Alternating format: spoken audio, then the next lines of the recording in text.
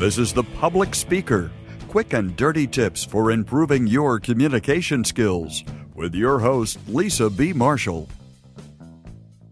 Did you listen to part 1 of the episode, Tools to Connect with Your Audience? You did great. So, pop quiz. Which technique did I just use in this opening?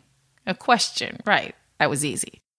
However, in the last episode, I talked about 4 techniques for capturing your audience's attention and interest. So for bonus points, can you name the 3 other strategies? Do you ever mix up further and farther? What about supposedly and supposably? You're not alone. It's why Mignon Fogarty, aka Grammar Girl, put together a list of 101 misused words you'll never confuse again. The book is chock full of memory tricks, famous quotes, and crossword entries, and you'll master these pairs for good. It's available for download on Amazon, Barnes & Noble, and iTunes. And the answers were setting, onomatopoeia, and generalization. By using one of those strategies, you build excitement in the beginning of your story. And the idea is to have your audience thinking, I wonder what's next.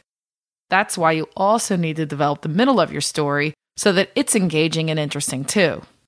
And like the beginning, the middle has strategies that can help you keep your audience actively engaged and interested. So here are my 6 easy tips. Tip number 1, use step-by-step action. The middle of the story is where the action takes place. So in the middle, you need step-by-step actions of your characters so that you can move the story forward. Typically, engaging middles include significant difficulties or significant discoveries, and sometimes a really wide range of emotions. For example, which is better? I wrote my podcast this morning, or at 6:15 a.m., I opened my eyes and thought, I feel good. Maybe I could get an episode done before the kids leave. In this quick, I know, somewhat boring example, 6:15 a.m. is the opening setting, which then progresses into several actions. And then by framing the action in the form of steps, this happened, then this happened, then this happened, it makes the boring story inherently more interesting.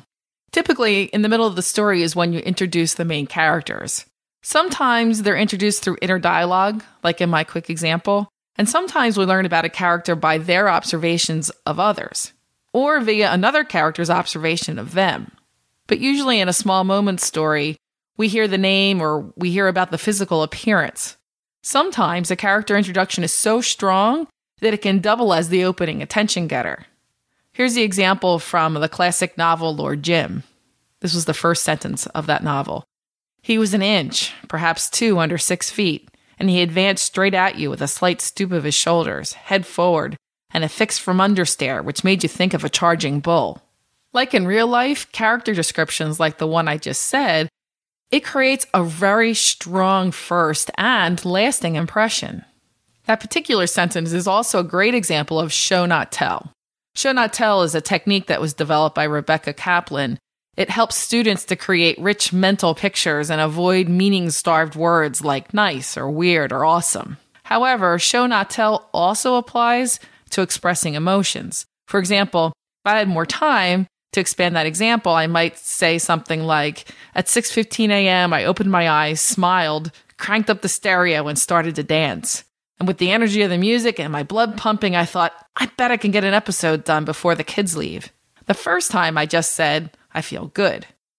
This time I showed you exactly what feeling good is for me.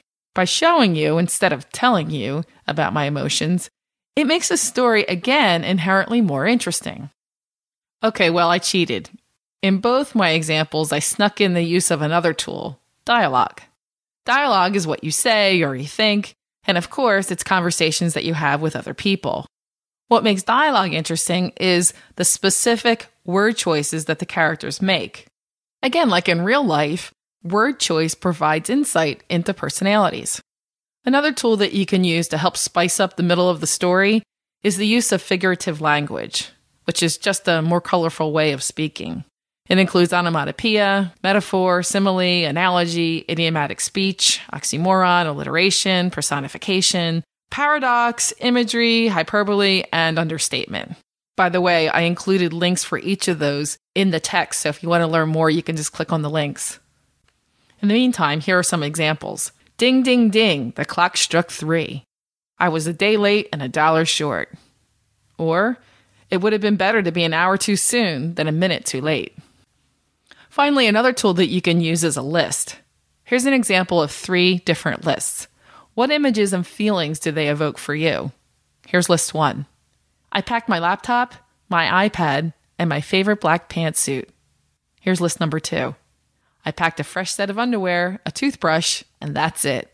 List number 3. I packed my clothes, toiletries, and a picture of me as a baby.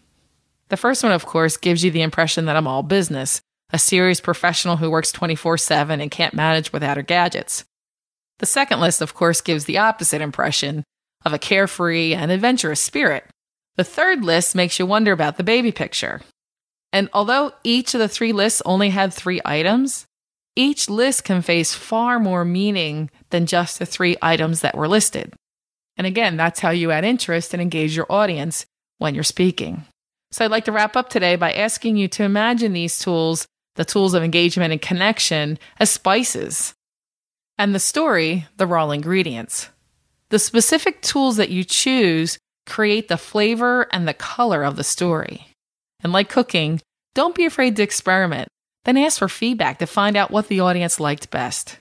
That's all we have time for today, but we'll pick up from here the next time with some tips and techniques for more engaging story endings. This is the public speaker, Lisa B. Marshall. Passionate about communication, your success is my business. If you have questions about how to communicate better at work, leave a voicemail at 206-350-7970 or email publicspeaker@quickanddirtytips.com.